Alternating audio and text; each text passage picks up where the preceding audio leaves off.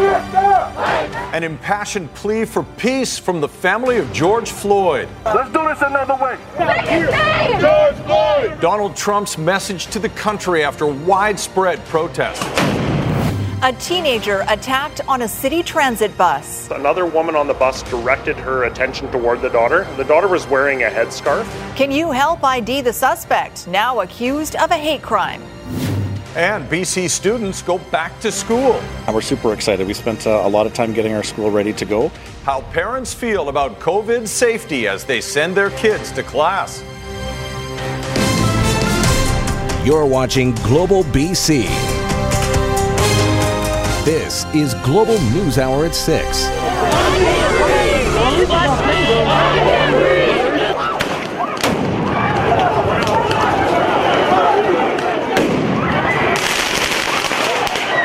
Our country always wins. That is why I am taking immediate presidential action to stop the violence and restore security and safety in America. I am mobilizing all available federal resources, civilian and military. Good evening and thanks for joining us. Reaction has been swift and critical to Donald Trump's speech today, but we will start with the appeal from George Floyd's brother, asking protesters to remain peaceful in their fight for justice. The outrage across the U.S. and in Canada triggered when Floyd died after a white police officer kneeled on his neck for almost 9 minutes. And as you can see, lots of protests across the country. Aaron MacArthur has more on those sweeping protests and how Donald Trump's response late this afternoon further inflamed those tensions. I can't breathe. In the Minneapolis intersection where George Floyd died, a growing memorial and growing anger. Fist up! Fist up! For the first time, Floyd's brother Terrence visiting, buckling in grief, shaking with rage, not only at the police officers accused of his brother's murder, but at the looters too. Y'all right. Let's do this another way. Let's stop thinking that our voice don't matter. Sunday night into Monday morning across the U.S., another night of violence. In Washington, D.C., fires set blocks away from the White House. Demonstrators met with tear gas and rubber bullets. We recognize that people are frustrated and mad, but tearing up our beautiful city is not the way to bring attention to what is a righteous cause. In Louisville, the police chief was relieved of his duties Monday after officers were involved in a deadly shooting over the weekend. My first and highest duty as president is to defend our great country. As President Trump berates governors for failing to quell the violence, fires and looting have spread across the country. The National Guard has been called out in more than a dozen states, trying to impose curfew and order. And a cop doesn't like me, or I did something, or I look like I'm doing something wrong, he can shoot me right there. Imagine if it was your son on the ground screaming, "I can't breathe, help me, hands up!" Don't shoot. Cities are preparing for another round of protests Monday night. On the eastern seaboard, demonstrations again picking up steam. Scuffles already breaking out between police officers and protesters. Police firing tear gas and non-lethal rounds at people outside the White House as the president walked to a nearby church damaged over the weekend. No signs of the violence ending anytime soon. Aaron MacArthur, Global News.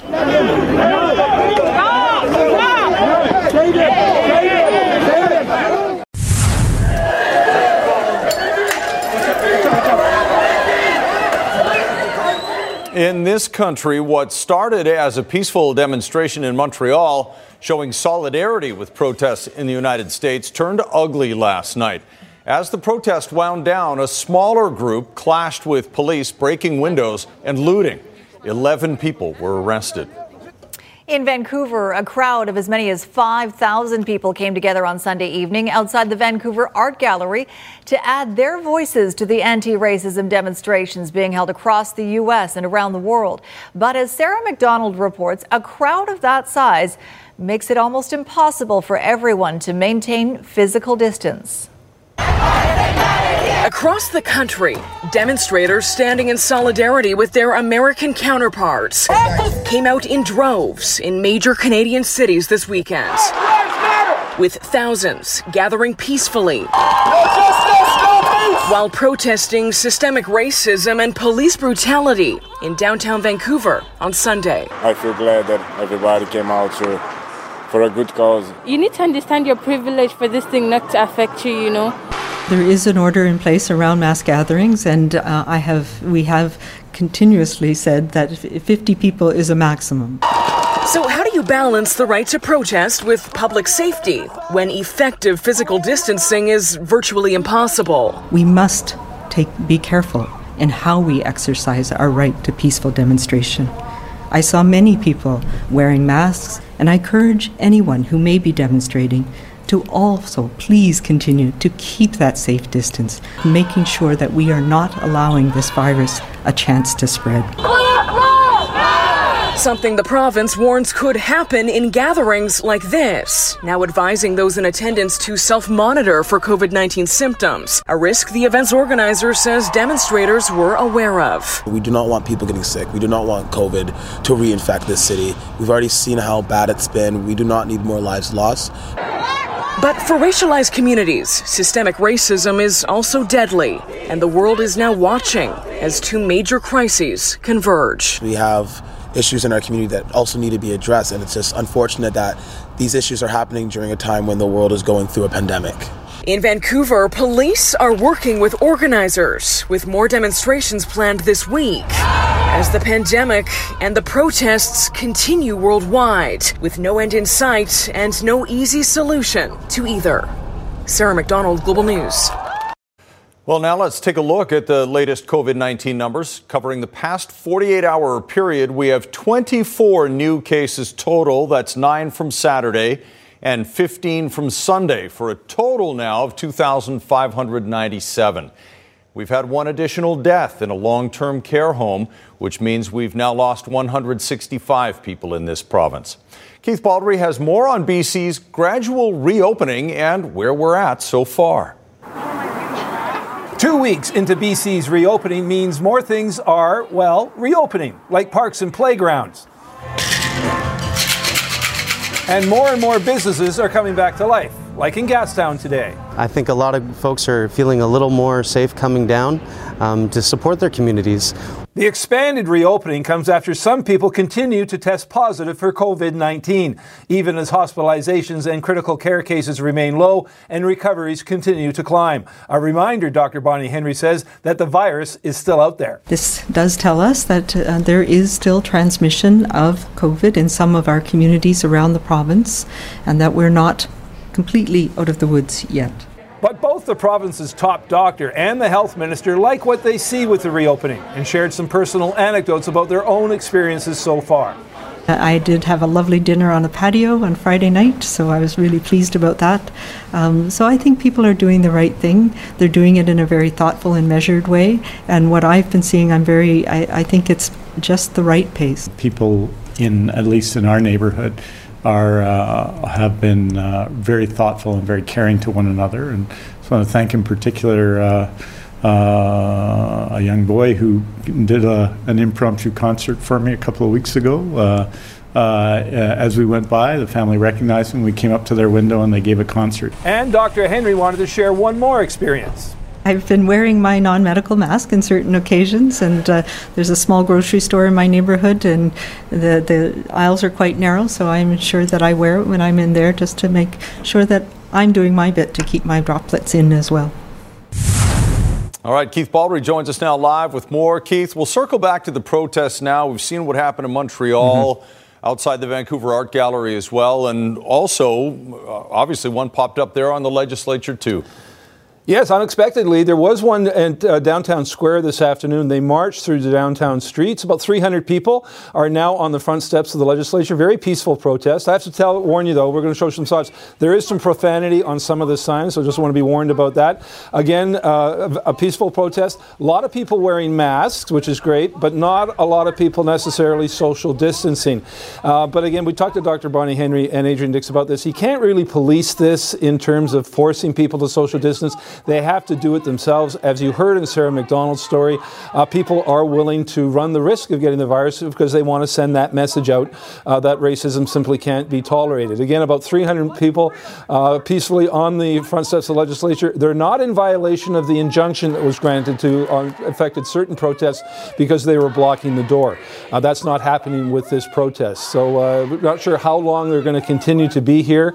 But again, it was unexpected and no one's really too concerned about it, although the social distancing aspect is of a concern. People have asked me, are we going to see more and more of this as we go through the summer in terms of protests against pipelines and such? Keep in mind, these protests that we're seeing now are spontaneous and are not impacted by such things as court injunctions, which are in place against protests, for example, against the TMX pipeline on site. So we're going to see protests through the summer. Some of them are going to be legal and some of them aren't going to be. I would bet you're right. All right, Keith, thanks very much. Right. All right, today also marked one of the biggest steps in the Phase 2 reopening of BC. Back to school for the first time in 2.5 months. Richard Zussman tells us how parents, teachers, and students felt about returning today and about the safety measures they found.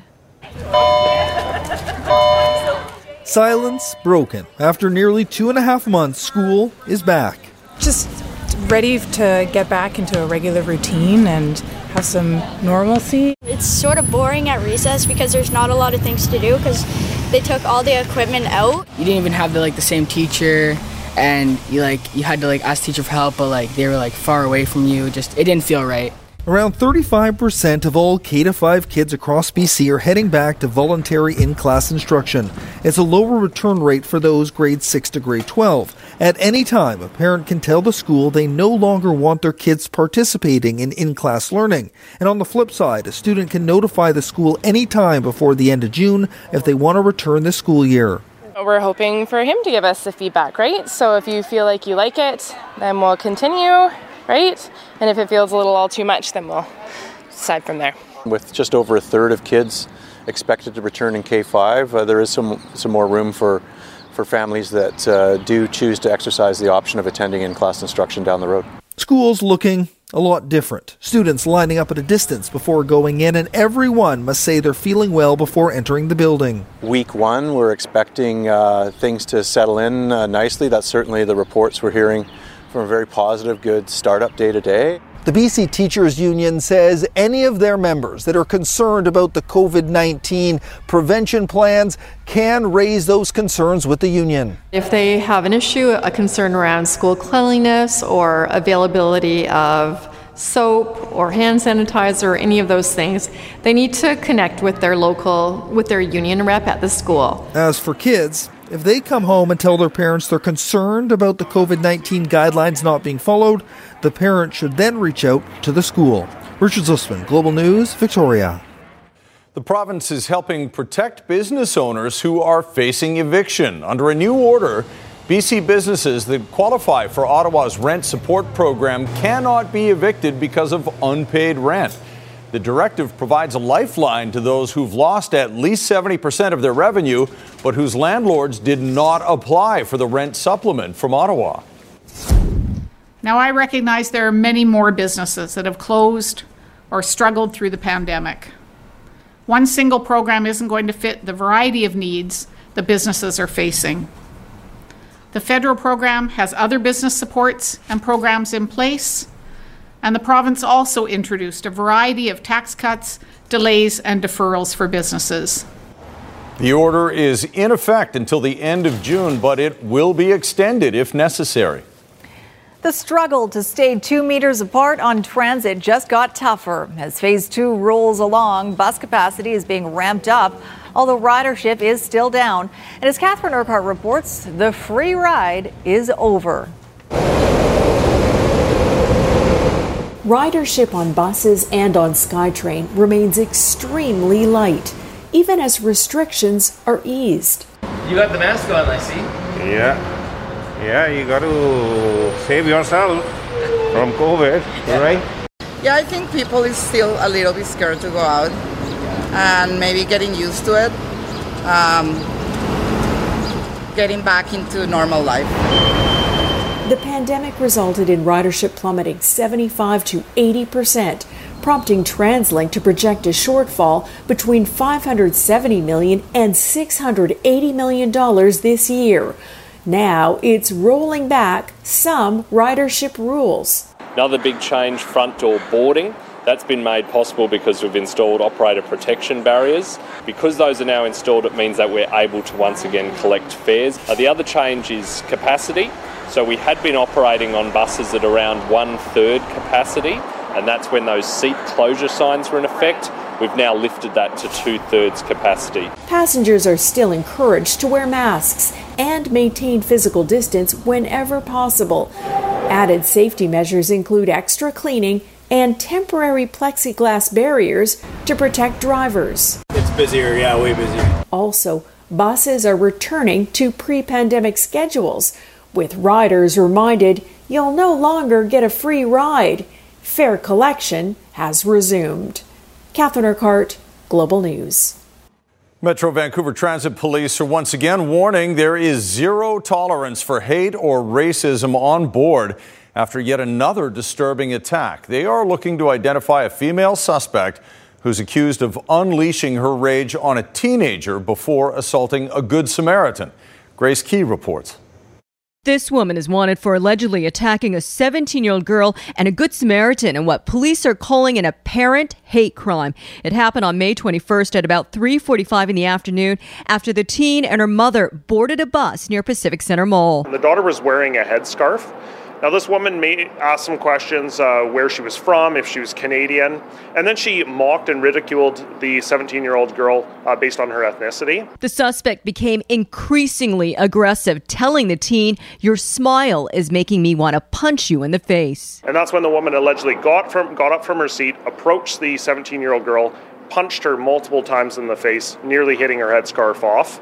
Unfortunately, the mother and a Good Samaritan were able to intervene. They were able to separate the suspect from the victim. The Good Samaritan called 911 and followed the suspect when she got off the bus at Hastings Street and Jackson Avenue. The woman allegedly took off her boots and began hitting the man and then pulled out a knife. He backed off and she ran away. Any kind of racism or hate is totally unacceptable on the transit system, and we want people to discreetly text transit police. It's a good way to do it because everybody has their cell phones out on the transit system anyway. You can discreetly text us, get a hold of our dispatchers, or in an emergency situation, call 911. The suspect is described as possibly an Indigenous female, about 40 years old, 5 feet 8 inches tall, around 140 pounds. She was wearing a black hat, dark sunglasses, dark top with the word pink written on the back, blue jean shorts, black boots, and a distinct silver reflective backpack that changes color in different lights. If you have any information, you're asked to call Vancouver Transit Police. Grace Key, Global News. New developments in the investigation of the Snowbirds crash. Video reveals the most likely cause and an explanation for why the plane crashed so quickly after takeoff. The findings in just over a minute. Secrets of the sponge, what this rare marine creature is telling us about the health of our oceans, coming up on the News Hour. And another evacuation order for residents in a region getting sick and tired of flooding. That's later. Right now, though, a major development tonight in the investigation into that fatal crash of a Canadian snowbird jet last month in Kamloops. As Ted Chernecki reports, video recorded seconds before the plane spiraled into the ground might show what caused the tragedy.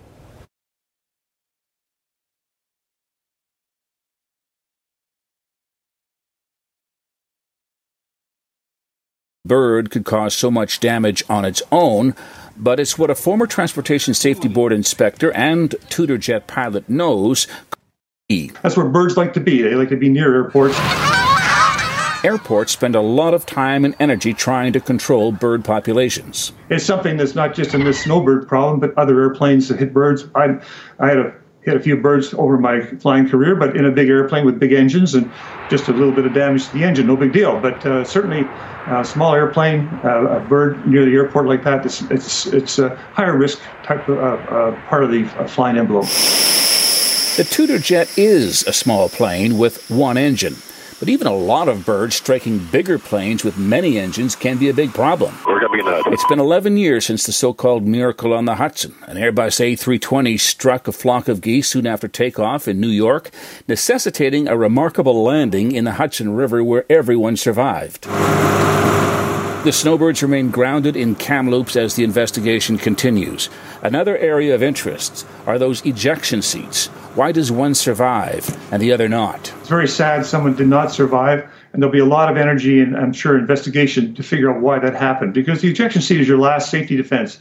And if it didn't work successfully, then obviously it's something that needs to be figured out. In the video, you can see the aircraft canopy getting ejected, followed by both crew members. Pilot Captain Richard McDougall survived. Captain Jen Casey, the team's public affairs officer, did not. Ted Chernacki, Global News. Up next, residents struggle with undrinkable water. It's not just poor quality water, it's shockingly poor. The BC community with mud coming out of the tap and why they're stuck with it for now. Also tonight, a bold bike theft suspect, unapologetic about being caught in the act. Traffic is in good shape over here at the Alex Fraser Bridge, both north and south. Keep in mind, though, lane closures for overnight maintenance between 10 p.m. and 5 a.m. Sussex Insurance are your auto plan experts. For insurance renewals, changes, or other ICBC transactions, all from home, just visit sussexinsurance.com. I'm Trish Jewison in Global One at the Alex Fraser Bridge. A Vancouver man recorded his confrontation with an apparent would-be bike thief. Is that your bike, dude? Yeah. Is it? Yeah. Why are you taking a power? If it wasn't. Yeah, really? We've seen this happen before. It happened at about 7:30 on Sunday night in front of an Abbott Street condo tower. The man was returning home when he came across this man cutting through a bike lock with a cordless grinder. The resident started filming and asked the guy what was going on. This seems pretty suspect, as you could imagine. What? This seems pretty suspect, as you could imagine. White, too. Nice white. Yeah, I paid a lot of money for this bike. I don't believe you, dude. How come nobody can believe nobody here? Well, because we live here and we see bikes get stolen here all the time. Yeah. The resident filming says he made sure the man wasn't going to take that bike and that moments later a police officer arrived on scene. At that point, the man jumped on another bike and raced away. Vancouver police say they were able to track down the 50-year-old man and arrest him for attempted theft. The spring melt has triggered a string of evacuation orders and alerts across a large swath of southern BC. From the Fraser Valley to the Kootenays, hundreds of homeowners and businesses are now scrambling to be ready for the rising waters. John Hua reports. As Grand Forks residents rush to stop rising water levels, already spilling over a flood of bad memories from 2018, when this community was left devastated. I hope when the water rises, I'm still good, but I'm doing everything I can to keep it that way because I can't go through a flooded house again. The Regional District of Kootenay Boundary forced to place a total of 189 properties on evacuation order. About 2,000 people told to be ready to leave home at a moment's notice. It's kind of like a post-traumatic thing. It's really affecting people emotionally. Just seeing the waters come up again and seeing people have to leave their homes is extremely difficult. While the situation is not as dire as the record flooding 2 years ago, for some, that doesn't make it any easier. It hasn't been very pleasant, to say the least, and it has been extremely, extremely stressful. While the BC River Forecast Centre has maintained or downgraded to flood watches for the Bonaparte River, West and East Kootenays, and Quesnel River, the concern is now concentrated on the Boundary region, where a flood warning is in effect. It wasn't as severe as it could have been, but that was sort of at the expense of some of these other areas that did see the real bullseye of the rain. In the Fraser Valley, a new evacuation alert for areas not protected by dikes around Nikomin Island. The major rivers now, we're really coming into that peak season for the bigger rivers of the province. In West Kootenay, evacuees in Castlegar are just doing their best to be prepared. In Grand Forks, there have been plenty of lessons learned from the past, but the pain that comes with flooding will now surely linger even longer. John Hua, Global News. All right, let's bring in meteorologist Christy Gordon for more on the risk. And Christy, could things get worse for areas which have already been hard hit? Well, certainly the Boundary region right now, Sophie, is the main one we're watching under that warning because the river levels are still expected to rise in the next 24 hours. So the peak happening within the next 24 hours, but still further rise expected. There's good news, though, when it comes to the weather. We've got a front that's going to move across the province tomorrow, but for those regions, that Boundary as well as West Kootenay area, we're not expecting much at all. And then temperature-wise, we're not going to see much in terms of extreme heat that we saw leading into this past weekend. So low 20s is manageable, and we're not expecting any significant rain until over the weekend. So great news weather-wise for those areas. And I'll tell you, Sophie, when I come back, we're going to hone in on the Williams Lake and Quesnel area. I think those are the areas that we're going to be watching closely in the next coming days. All right. Thanks for that, Christy. We'll check in with you in a bit. Still ahead, 10 years of terrible-looking tap water. Residents in one BC community say enough is enough as they fight for a better water supply. Also tonight, running for a record. Why he's doing it in Denham. Later. No counterflow needed at the Massey Tunnel this evening. Traffic is 2 lanes north and 2 lanes south and moving well between Delta and Richmond. Kermac Collision and Auto Glass have been family-run and locally owned since 1973. For unmatched quality repairs and exceptional service, choose Kermac. For location information, visit kermac.com. I'm Trish Jewison in Global One at the Massey Tunnel. Good evening, and it's a busy one over here at Tsawwassen Ferry Terminal. The 9 p.m. to Swartz Bay is 90% full. The 7:15 to Southern Gulf Islands is at half capacity. The 8:15 to Duke Point is sold out, and the 10:45 is already at half full. Kermac Collision and Auto Glass have been family-run and locally owned since 1973. For unmatched quality repairs and exceptional service, choose Kermac. For location information, visit kermac.com. I'm Trish Jewison in Global One, high above Tsawwassen Ferry Terminal. The third of 4 planned wage increases for BC's lowest paid workers kicked in today. The province's minimum wage increased by 75 cents from $13.85 to $14.60 an hour. Liquor servers also saw their minimum wage rates go up by almost 10%, while resident caretakers and live-in camp leaders got a 5.4% pay boost. BC's minimum wage has increased each year since 2018 as part of the Path to 15. After the final hike next June, it will be $15.20 per hour. UBC scientists are sounding an alarm tonight about the future of one of the most remarkable creatures in the ocean that's found only in the waters off BC. They say the first long-term study of sea sponges, considered to be living dinosaurs, has found that climate change could have a major impact on our oceans. Linda Aylesworth reports. Diving among glass sponges is an experience few get to have, and even fewer forget. It is sort of a life-changing experience. They are so glorious. Dr. Jeff Marlioff, a marine biologist who studies these ancient beauties, has had the privilege many times. Glass sponges are found around the world, but they only continue to form reefs in British Columbia and only in Howe Sound. Divers use air to get down to them. That's because the other 18 bioherms, that's what they call glass sponge reefs, are as deep as 150 meters below the surface. It's really hard to think about them like we do about orcas and salmon because they are very deep at the bottom of the ocean. But that didn't stop Dr. Angela Stevenson, who collected a few small specimens, brought them back to her UBC lab, then managed to do what no one else had ever done: keep them alive. I've been trying for decades, and it's kind of like cut flowers. They just don't last. It was really a matter of trying to figure out how to keep them clean, happy, and fed. Her goal, to find out how sensitive they were to changes brought about by climate change. So she made their water a little warmer and a little more acidic. Her findings: it really made their skeleton much weaker and more elastic, and that would compromise their ability to form these giant reefs. Reefs that can stand as tall as an 8-story building. She also found that the conditions impaired the sponge's ability to filter water, an important service they provide the Salish Sea. They are the filter of our ocean, and warming temperatures and acidification reduce that capacity by 2 to 5 times. And so their loss, after surviving for 40 million years, would be tragic in so many ways. Linda Aylesworth, Global News.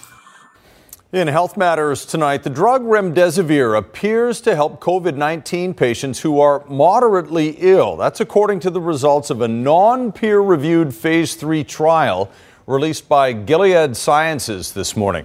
According to the drug manufacturer, those on a 5-day course of remdesivir were 65% more likely to have clinical improvement at day 11 when compared to standard care. The U.S. FDA granted emergency use authorization for the drug last month. Well, still to come, a new family in the neighborhood. Sometimes she's would turn and look at us and we're like, oh, we've been too noisy. A deer gives birth to a fawn right outside their window. And that wasn't the only surprise. Several hundred residents of a Vancouver Island neighborhood just north of Parksville say they are tired of fighting for something most British Columbians take for granted. They've had nasty, murky-looking drinking water for over a decade. And as Brad McLeod reports, they're not buying the regional district's assurances that it's still perfectly okay. But that's the difference of 2 weeks. The Ward family had to install an expensive filtration system because this is what comes out of their taps in French Creek. Even with this water filtration system, it does not cut out all the sediment. The brown water kills their appliances and stains their clothes. When they moved to the Sandpiper community 10 years ago, nestled between popular Parksville and Qualicum, Ron was shocked when he poured his daughter's first bath there. And they told us that it was potable water, it was safe to drink. I said, you got to be kidding me. The water comes from wells and is chlorinated but brown from minerals. Manganese is a particular concern. Excess amounts of that can cause neurological damage, particularly in babies. Health Canada guidelines state 0.12 milligrams per liter is the max. French Creek consistently exceeds that. But the regional district says there are no health concerns. Their latest representative for the area is on the residents' side. Even though it's potable water, it's unreasonable to ask that these people drink this water. Twice been denied federal assistance to clean their water, and the small community shot down the idea to fund it themselves. That's a multi-million-dollar expense that would have been borne by the residents only in Sandpiper. That's not a reasonable solution to the problem. So the wards set up a petition. In 1 week, 100 residents have already signed and sent pictures. They are asking that the regional district of Nanaimo act immediately. And an offer to the provincial health minister, Adrian Dix. You come to our house, I will pour you a glass of water, and we'll see what you think. We just need your help. The Ministry of Health says they have offered written guidance on how communities should deal with their excessive levels of manganese and warn parents infants in those areas should not drink the water, nor parents use it in their formula. Brad McLeod, Global News. Hold on to your pants for this new world record that's coming up right after Christy's forecast. Can't wait for that. All right, let's check in with Christy Gordon once again for a look at that forecast. You were mentioning earlier, Christy, that Williams Lake and Quesnel might be of concern. It is a beautiful day out there where you are, though. Mm-hmm. It is, but we're also expecting rain tomorrow, and that's the big concern is we've got this front that's going to move across our region tomorrow. So let me show you the system here, pushing in this evening along the north coast and then sliding across pretty much the entire province through tomorrow afternoon. It pushes out pretty quickly, so by Wednesday, we're back to sunshine, everyone. In fact, Wednesday, Thursday, Friday look terrific, but the concern is what will this one front sort of create? Now, the one area, as I mentioned, and that is now under a flood watch is that Quesnel Williams Lake region. The boundary area, of course, we're watching as well, but those areas to the south are not expecting much from this front. So let me show you how much we can expect through Wednesday morning. So really not a lot in through the south, but that Caribou sort of up towards the central interior region could see 10 to 15 millimeters, and those are regions that we're going to be watching. So those areas there could still have more of a rise as we head towards Wednesday Wednesday, Thursday, that's the time period that we'll be watching those regions there. All right, so here's your forecast, everyone.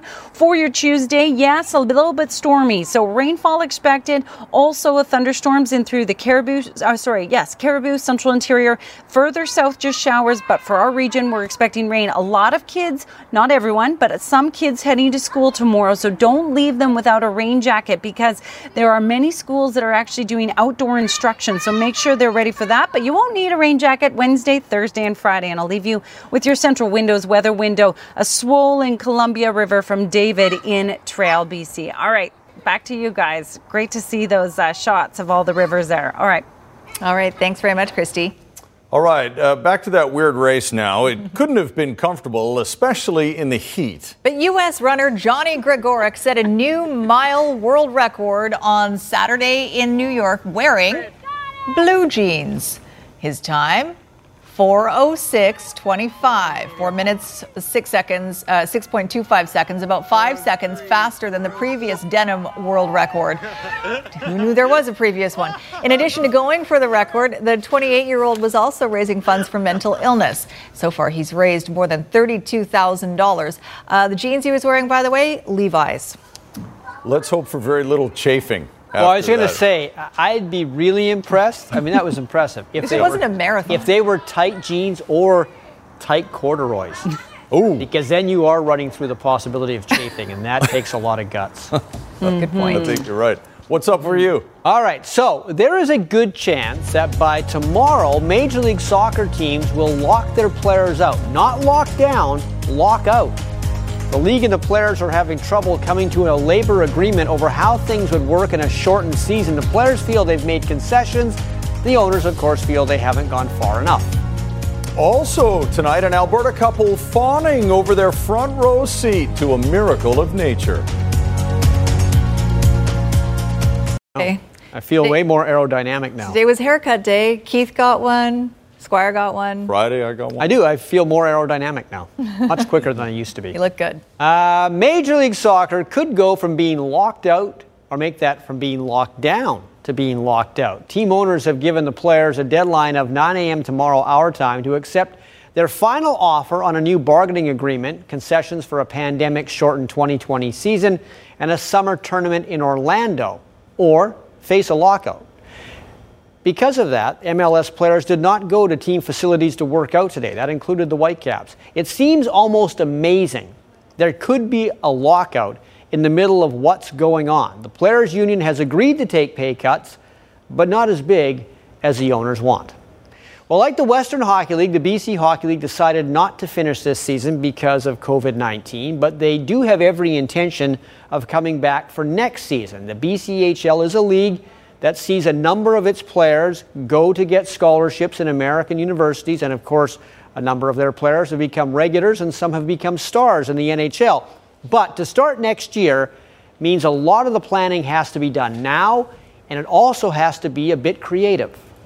He'll try to play it ahead, but it's turned over. Here's Connell in tight. Connell to the goal, held up, and he scores. Cooper Connell. We have every intention of playing, and obviously that's going to be dependent on the authorities. But we have a plan in with the provincial government that we think is going to work for us, and we're hopeful that they're going to agree. And that plan is for the number one junior A circuit in Canada to resume play come September for a full 54-game season. This after the coronavirus forced the BC Hockey League to cancel its playoffs. And we've put together what we feel are strong contingency plans to have a season. If that's, we're not naming dates right now, but we kind of put together a sliding scale that will work. And if our season's delayed, we have a plan that will be put in place for that. How important is it for you to play? It's extremely important for all of our communities. With a new community like Cranbrook just coming into the league, they're itching for hockey. All of our communities, I think it's an escape for a lot of our fans from even what's going on in today's world. I think hockey's incredibly important for the locals of British Columbia. The league's been in regular contact with the provincial government regarding financial assistance and guidance when it comes to safely returning to play. That includes having fans in the building. starting with 25% of arena capacity and hopefully increasing it as the season healthily progresses. We need bums in seats, and that means we have to have fans that are coming out and supporting their teams in those communities. And, you know, to have an arena capacity of 25% would be a great start. We'd obviously like to see more, and we will have all of the social distancing protocols in place that will allow us to have fans in the building safely when the government says that we're allowed to do that.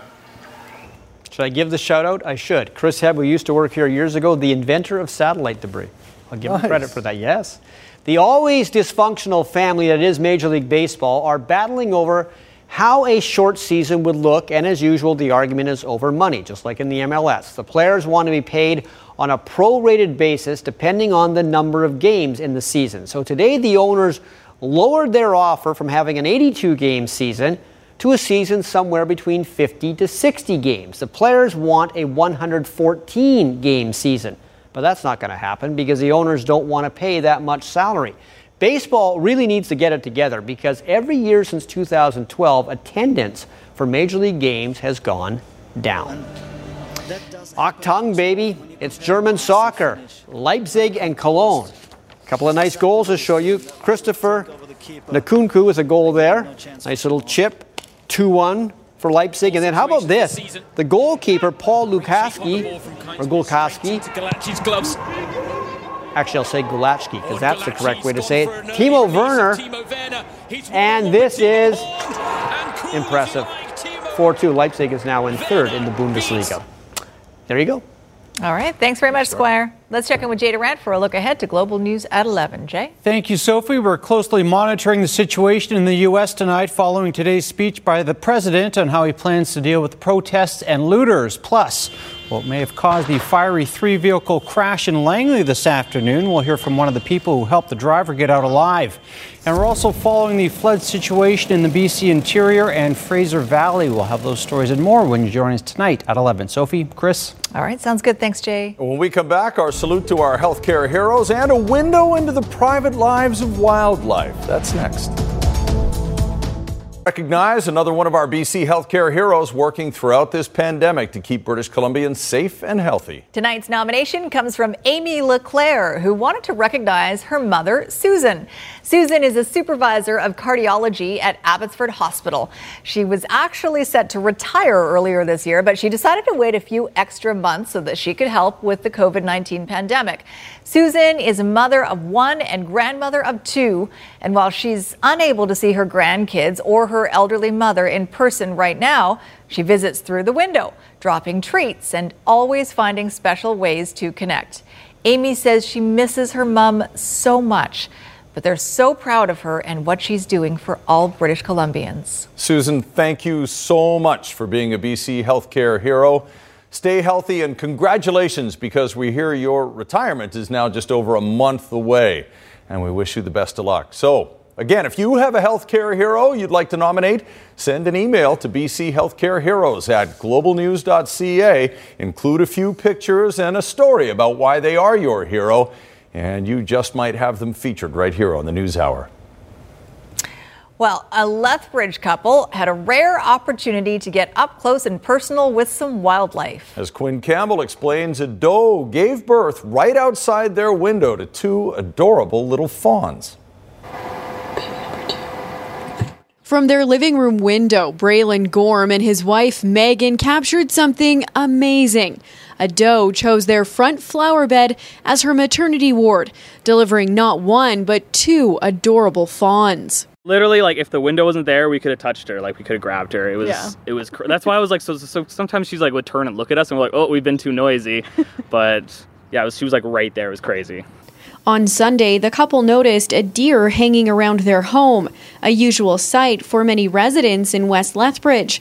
But this one was acting a little differently. She had the one, and we're like, oh, that was amazing, like so cool. And, you know, she's cleaning it up and whatnot, and it was amazing. And then, and then she had another one like a little bit later.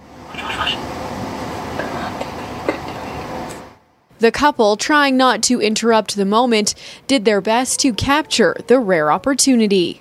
Who weren't making a peep. Yeah, we were just like hiding, but we're like, we don't want to miss this. Like, this is amazing. And so we were like hiding behind, like on the floor, and we had our cameras up like above the window, like filming. And we're like, I think we're getting it. After the fawns were born, instincts kicked in, and mom and babies all seemed to have instant survival skills. And they just stayed completely still for like the rest of the day, and we didn't see them move until the night, and we like would check on them occasionally. It was just incredible to see really how like instinctual all that was, and it was really cool. Yeah. Now the couple hopes the mom and her babies will become regulars in their neighborhood so they can keep tabs on their favorite new family. Quinn Campbell, Global News. Really cute. Oh, something nice to end the newscast. Right? The miracle of birth. All right, let's check in with Christy for a final word on the weather. Christy? Thanks. So, yes, a nice day today. We're in for rain tomorrow. It will be short-lived, developing in the morning, and it should be done by the end of the day, sort of by dinner time. And then we're back to sunshine after that. So, pretty nice week after that. Looks pretty good. Thanks, Christy. All right, thank you for watching, everybody. Have a great night. We'll see you back here tomorrow. Good night, all.